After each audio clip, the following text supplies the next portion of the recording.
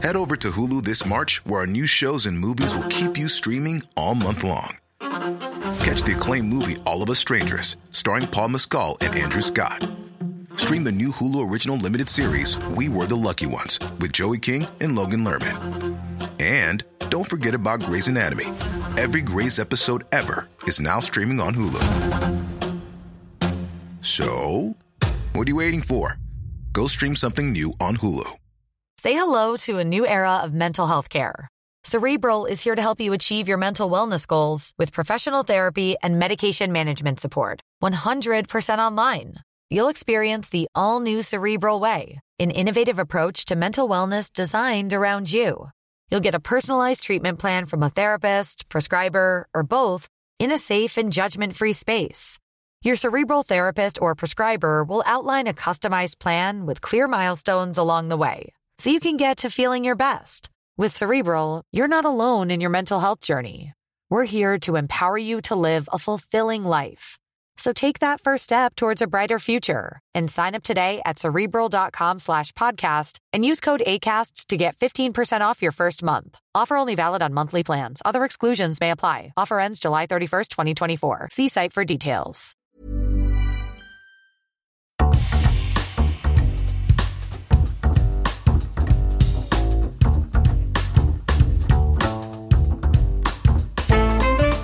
Hello and welcome to The Bigger Picture, brought to you by the British Film Institute. I'm Henry. And I'm Anna. Anna, have you ever seen a ghost? I think I did have a ghostly experience one time when I was little, and I think my stuffed bunny rabbit was possessed by something because it started making a really creepy laugh on the other side of the apartment, of my parents' apartment. Say more. It's a very long story. I think it's going to take about 30 minutes for me to tell the entire thing. So I'm just going to leave it at ghost stuffed bunny rabbit. Okay, well, I ask because this episode, inspired by Matty Diop's gorgeous and ghoulish directorial debut, Atlantics, we'll be talking about supernatural love stories. But before all that, Anna, what have you been watching? I've been watching one thing, but I've been shamed into not saying what it is. First of all, I'm a vampire slayer. What have we told you to be watching? You have told me to talk about the actual shameful thing I've been watching, which is season 3 of The Crown. If I may offer 2 pieces of advice, never turn your back on true love. And the second? Watch out for your family. They mean well. No, they don't. Now, I will caveat this by saying that I have actually not seen The Crown seasons 1 and 2 with Claire Foy. I don't think you need to. I don't think I need to either. I don't know why, it just kind of drew me in, and then actually I really, really enjoyed it. On days like today, ask yourself, in the time I've been on the throne, what have I actually achieved? Will of the people has changed. If that man wins, he'll want us out. This is no longer peacetime. I don't know if you've noticed, Henry, I'm not British. Shock and horror. Yeah, I know, exactly. So it's actually been extremely interesting because I'm a bit detached from the political implications of watching a show like The Crown at a time like this. And I've just really enjoyed it a bit at face value. And these people who are real people are kind of just as characters as opposed to who they really are and what all the cultural baggage that those figures and those particular people have behind kind of the glossy production and the starry cast. It's just a really beautifully written drama. This country was still great when I came to the throne. All that's happened on my watch is the place has fallen apart. You cannot flinch. It's only fallen apart if we say it has. That's the thing about the monarchy. We paper over the cracks. And if you want to get a good representation of normal British people, the royal family are the perfect people to watch. Absolutely. It's between you and the royal family for me. I know which one I would choose. Anyway, I've been watching The Amazing Jonathan. Put your hands together for Amazing Jonathan. This is a documentary by a director called Ben Berman. What's up, Daisy? You need answers, buddy. Why are you even asking me that? It's called The Amazing Jonathan. Actually, it should be called The Struggling Ben Berman because it's one of those documentaries that is far more about the director than its subject, and it becomes that very consciously. And it's a really interesting film because of that. So The Amazing Jonathan is a magician in Las Vegas. Yes, Las Vegas. And he's a kind of stunt magician who pretends to cut off his arm and put nails through his tongue. And he was quite kind of outrageous and silly and was big in the 80s and had a health problem, and then recently got told that he was going to die very soon. I've performed in over 100 TV shows, made millions of dollars, and everything came crashing down when I was told I had a year to live. It's not a joke. So, like flies to honey, loads of documentary filmmakers started to crowd round him because of his death, right? And the film talks very explicitly about how documentary filmmaking deals with those kind of situations where the subject that you're talking about is actually interesting because of someone's downfall and misfortune and inevitable demise. What if he died on stage with people laughing because they thought it was part of his bit? Do you think there's any chance he's fabricating his diagnosis? So the film kind of threads that needle of trying to talk about why you film a subject, why you have to try and look at the subject for themselves rather than your view of it, but why it's impossible to only really tell your story rather than a subject's story. The Amazing Jonathan setting off a little bit of a comeback tour. Is he still sick? You just never know with him. Is this a joke? Every morning I wake up worrying that he's going to not be alive anymore. Everyone thought that the whole dying bit was a prank. It's very complex and twisty, quite funny, very, very self-involved on the director's part, but he admits that, so that's okay.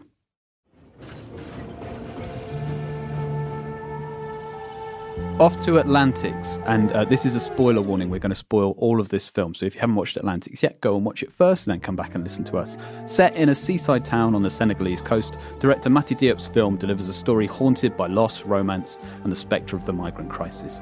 Ada is engaged to wealthy, shallow Omar, but she's really in love with Soliman, a labourer who, like most of the town's workers, has been bilked out of his wages by the local property tycoon. Soliman sets off on a boat to Spain. The boat sinks, he drowns, and yet, turns out nothing, not marriage, poverty, nor death, can stop the path of true love.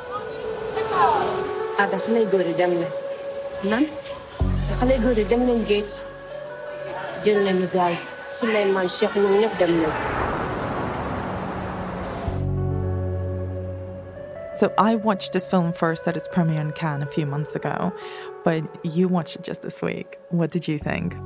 I found it really interesting. I thought the mix of migrant crisis and love story, when I read the synopsis of it, I thought it was a really difficult needle to thread because thousands of migrants have died on that boat journey from Senegal to Europe. And at the same time, you want to tell a love story that feels true between two characters.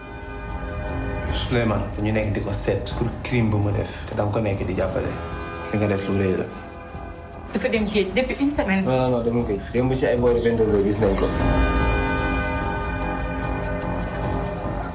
And I'm not saying that love is inherently trite or icky, but it's very difficult to show that two people truly love each other sometimes and have that romance and have the deeply serious wider world issues of politics going on, which is the migrant crisis. But I thought this film did it absolutely beautifully. Oh, totally. And it's actually really interesting that the first thing that you bring up is the migrant crisis, because as a contextual aside, I grew up in Spain where, I was inundated constantly growing up with terrible news about migrants kind of being lost at sea or struggling to reach the borders of Spain from Senegal and kind of from other African countries. So this is something that I've always grown up with and had at the forefront. Thousands of young men have left this fishing town to attempt the journey to Europe. More than 500 never made it. The Spanish are working directly with the Senegalese government to curb the number of undocumented migrants fleeing to the Canary Islands. In the past 3 years, more than 10,000 men, women and children have died trying to cross this stretch of water.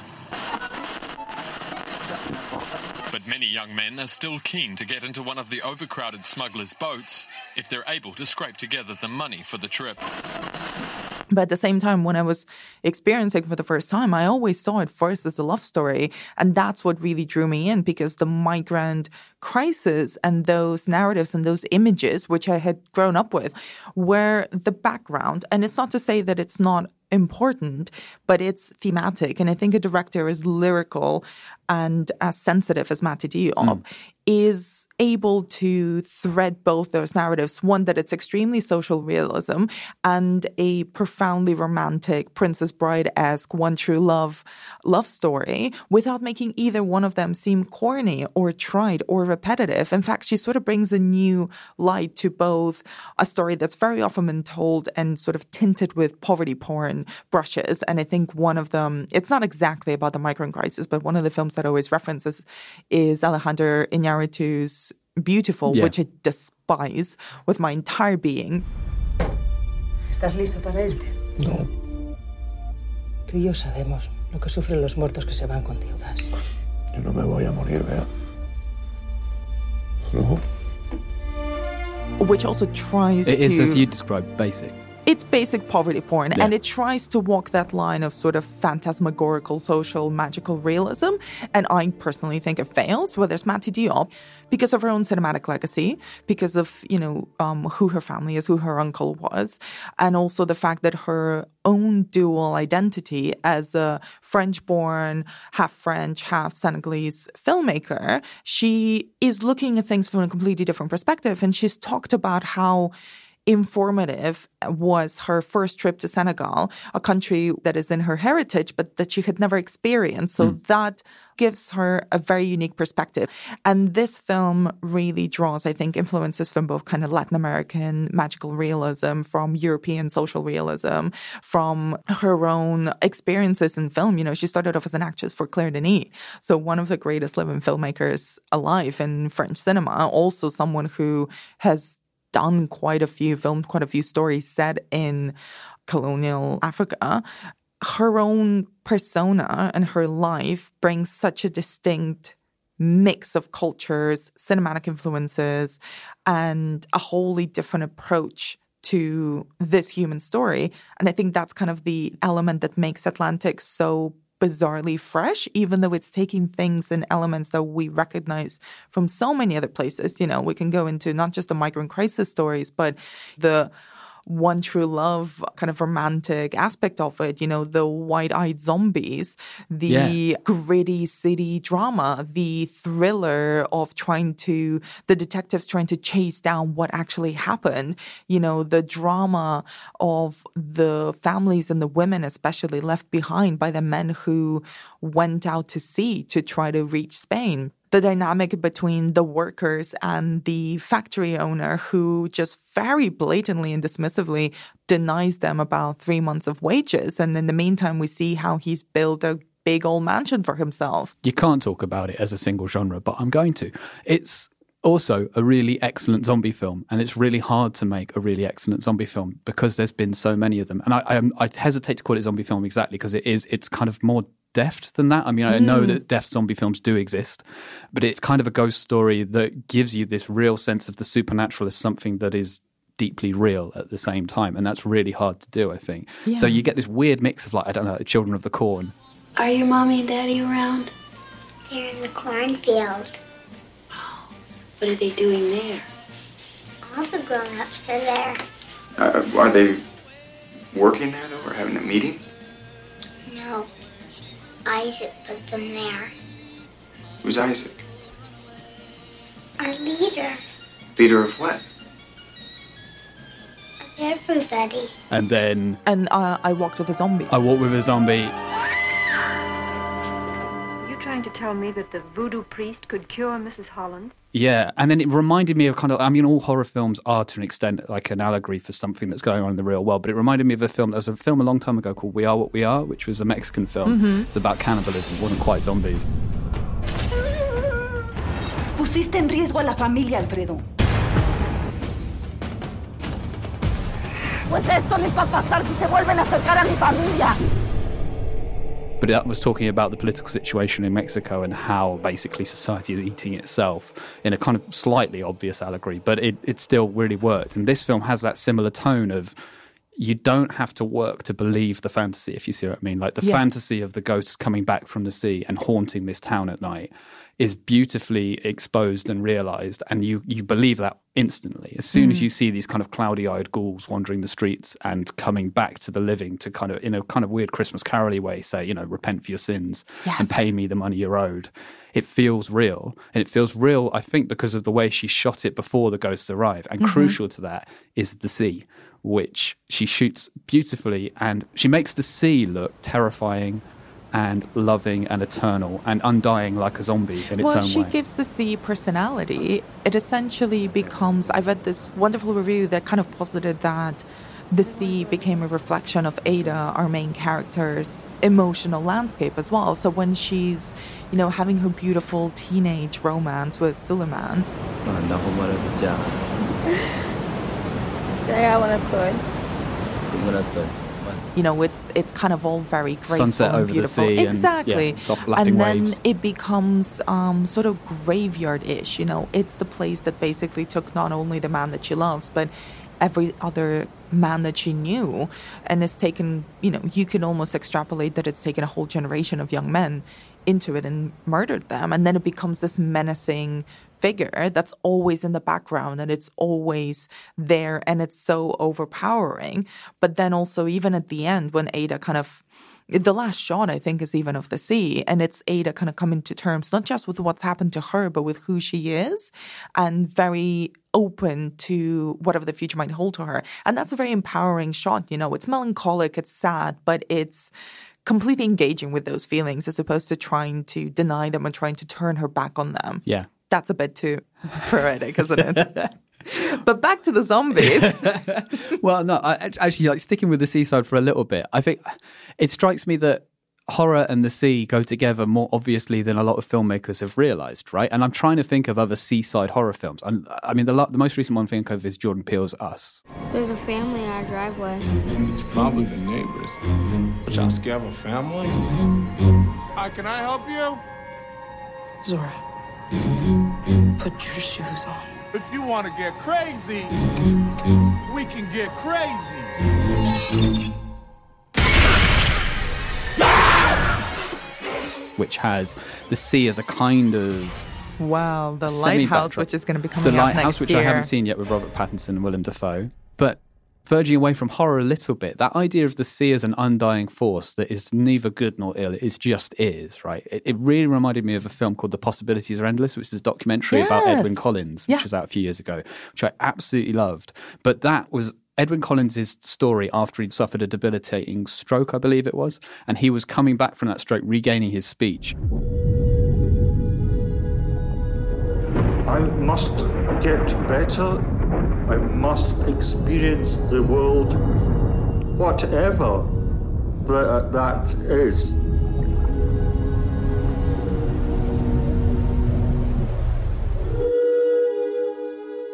But that was cut so beautifully with images of the sea, which, again, sounds trite, but wasn't, because the sea was this powerful force that was literally washing through the film at all times. The message being, you're not permanent, we are all basically nothing, but the sea will always remain and is terrifying because of that, and we can't escape that. And I think this film, along with the Edwin Collins doc, does that so beautifully. A lot can happen in the next 3 years. Like a chatbot may be your new best friend. But what won't change? Needing health insurance. United Healthcare Tri-Term Medical Plans are available for these changing times. Underwritten by Golden Rule Insurance Company, they offer budget-friendly, flexible coverage for people who are in between jobs or missed open enrollment. The plans last nearly 3 years in some states, with access to a nationwide network of doctors and hospitals. So for whatever tomorrow brings, United Healthcare Tri-Term Medical Plans may be for you. Learn more at uh1.com. And I think to kind of add to your point is the fact that the sea really helps not let it fall into melodramatic misery porn. Yeah. Because we don't actually see the deaths of the young men who go out in the boat to try to reach Spain. But it is, it's very explicit. And actually, it's kind of detached from the misery aspect of it, because it's the sea that's washed them away and that's like taken their lives. But it doesn't really focus on so much on kind of watching them suffer, but it's just implied that they've just disappeared into the sea. And there's this wonderful quote by Mati Diop in an interview in The Guardian, where she says that when she started realizing all of the stuff that was happening when she was visiting Senegal, when she started looking out into the sea, suddenly she looked at it as a graveyard. It's not deliberate. It's just there, and it's going to kill all these people because of a multitude of other reasons. But the sea itself is not the evil force. Yeah, totally. Moving away from the seaside for just a second, what do you think it is about supernatural love stories like this that remain compelling? What are we trying to get from these stories of people loving across the divide between life and death? I mean, I was thinking about this last night. I don't really know. I mean, it's a very recognizable cinematic trope. You know, you can even go way to kind of Western cinema in Hollywood and think about Ghost. You know, that's the first film that came to mind of a man coming back from the dead as a ghost just to make sure that his loved one, his wife, is okay and that she's taken care of, that she's not in danger. I get a message from Sam. What? Sam Wheat. He asked me to call. Once you go to police, he said it was a setup. He was murdered. She said Sam knew who killed him. Are you out of your mind? I mean, what are you going to tell the police? She knew things, private things. I know about the green underwear that you wrote your name on. It's kind of the same thing. It's, you know, the idea that if it's true love, someone will just do whatever's necessary to go back and protect or deliver whatever message they need to deliver that they couldn't finish off. And there's also, you know, truly like your bunny rabbit.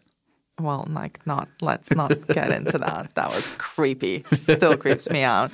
It's also a way of helping the other person deal with their grief. And that's solace. And that's also, you know, reflected in films like Truly, Madly, Deeply, you know, a British film with Alan Rickman. It's tragic. 1 minute he has a sore throat, then he's having an examination, the next moment he stops breathing. Are you here? You are here. I'm here.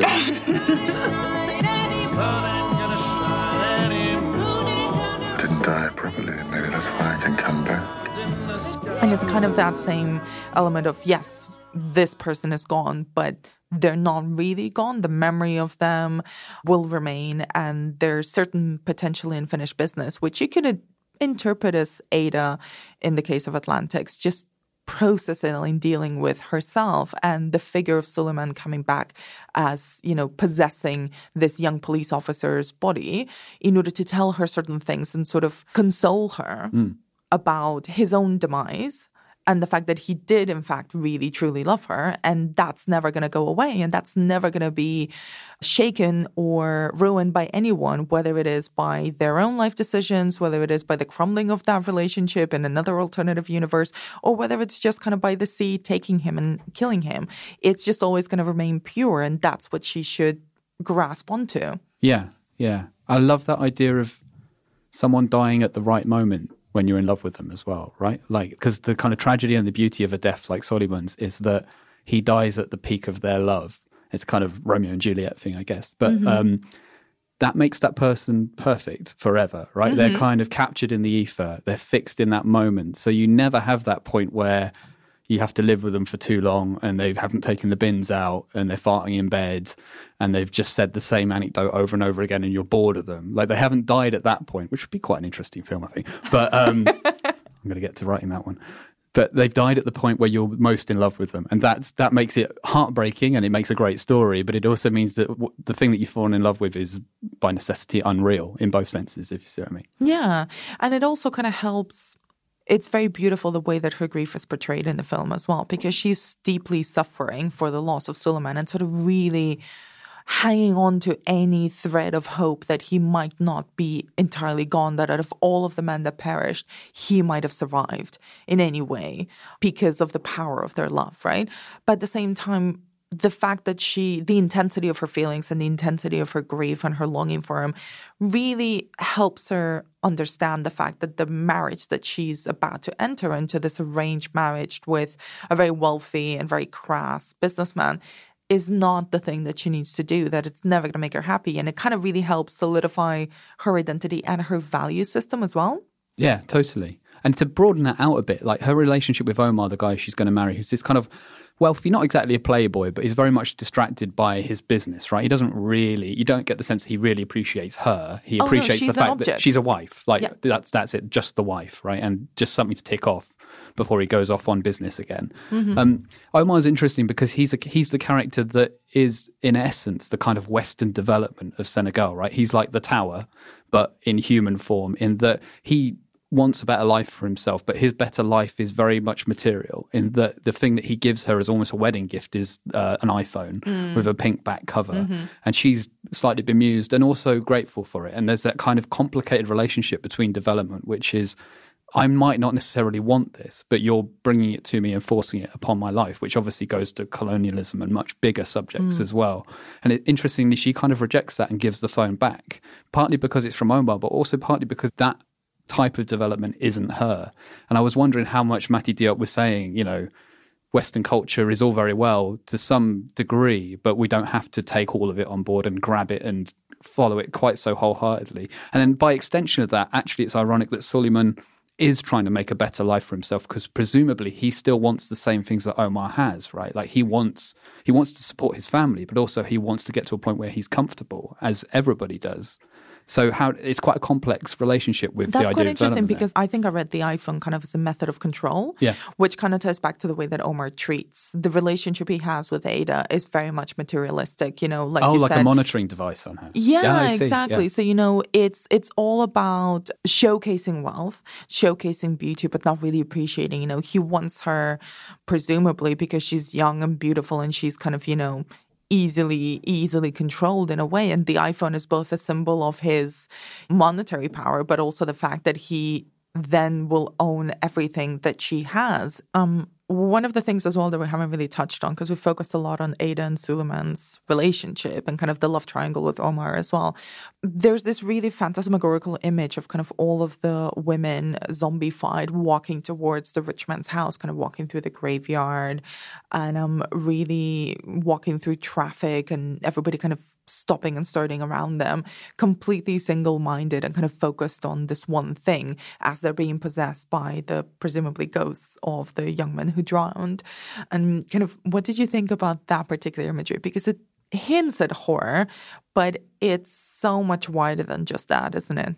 Yeah, it does. It hints at horror, and that kind of mindlessness is like the stereotypical thing that we see from a zombie. Although they don't have a mindlessness thinking about it. They have a purpose, right? And their purpose is to bring a message to the living from the dead. And so, again, it feels like that Christmas Carol thing of you need to learn the error of your ways as a rich, wealthy, privileged person. And only people who have suffered to the point of death from your treatment can ever tell you that message. And I think film does that really well, but I think film always has a problem when it comes to ghost stories or zombies, is that the real effect of those characters, of people who have died, is the absence of them. And film, because of it's a visual medium, has to show that to people. You can't explore that world of that absence without seeing that person, even as a kind of slightly mindless zombie representative of that person. And this is where I take my little boat off to Video Game Island, because I would say that video games, by dint of being an interactive experience, allow you to feel the absence of a character much more uniquely and much more intimately, in that you can explore an environment that person lived in and feel the objects that were close to them and the world that they had. And they might have been dead for centuries, as a lot of video games use that trope, but you still have an active story that feels alive because you are in their personal space and actually physically through a controller picking up something that they used and had in their life. And I'm not saying that one is better than the other, but I am saying that is, in terms of ghost stories or zombie stories, that's where video games can offer you that richness, I reckon, whereas film, it's more of a challenge, partly because of the long history of films that have done it before, but it's more of a challenge to feel the character because you are seeing a representation of them and you have to see that representation of them. Games that show that kind of absence, not necessarily of people who've died, but people who've just gone. So there's the game called Gone Home, where you explore a house and you just interact with objects to try and find out what's happened to the family that lived there. Dear Katie, so much has changed, even just since you've been away. We moved into this house. It doesn't feel real. And then even on the kind of slightly more shooty side of things, games like Fallout, which are set in post-apocalyptic worlds, but you're trying to reconstruct how these millions of people died by exploring and interacting with an environment that is in a game world, but still tries to show you that ghostly world at the same time.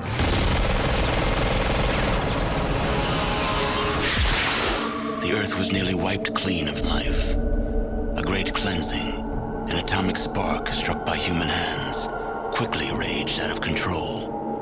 Spears of nuclear fire rained from the skies. That's so interesting because I think you're absolutely right. The only kind of elements of that touch and kind of the absence that we feel in the film is really only Ada remembering and revisiting the places that she shared with Suleiman and kind of focusing on the objects that he had touched or that they had shared. You have to feel Suleiman through Ada, and that is completely the point. That is the more human way, right? But actually, in the real world, if somebody dies, we have all of this ephemera around them and all of this stuff that we remember of them that is linked to physical objects, right? And so you can pick up a photo on the most obvious example, or even, I don't know, a guitar they used to play, and you can feel that and feel something that they used to physically touch. And video games do that digitally, and that can be triply heartbreaking.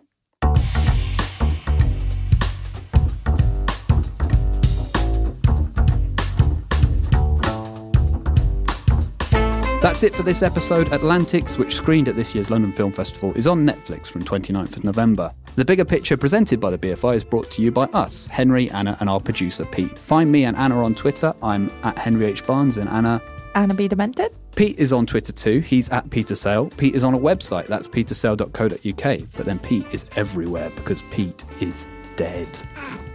Not really. Hi, Pete. He can't say something, but he is alive, believe me. We'll be back in 2 weeks. In the meantime, your last line this episode comes from one of the most beautiful ghost stories ever recorded. I'd rather live in his world than live without him in mine. He's definitely still alive. I'm still looking alive, at him. Pete? But it's kind of troubling now.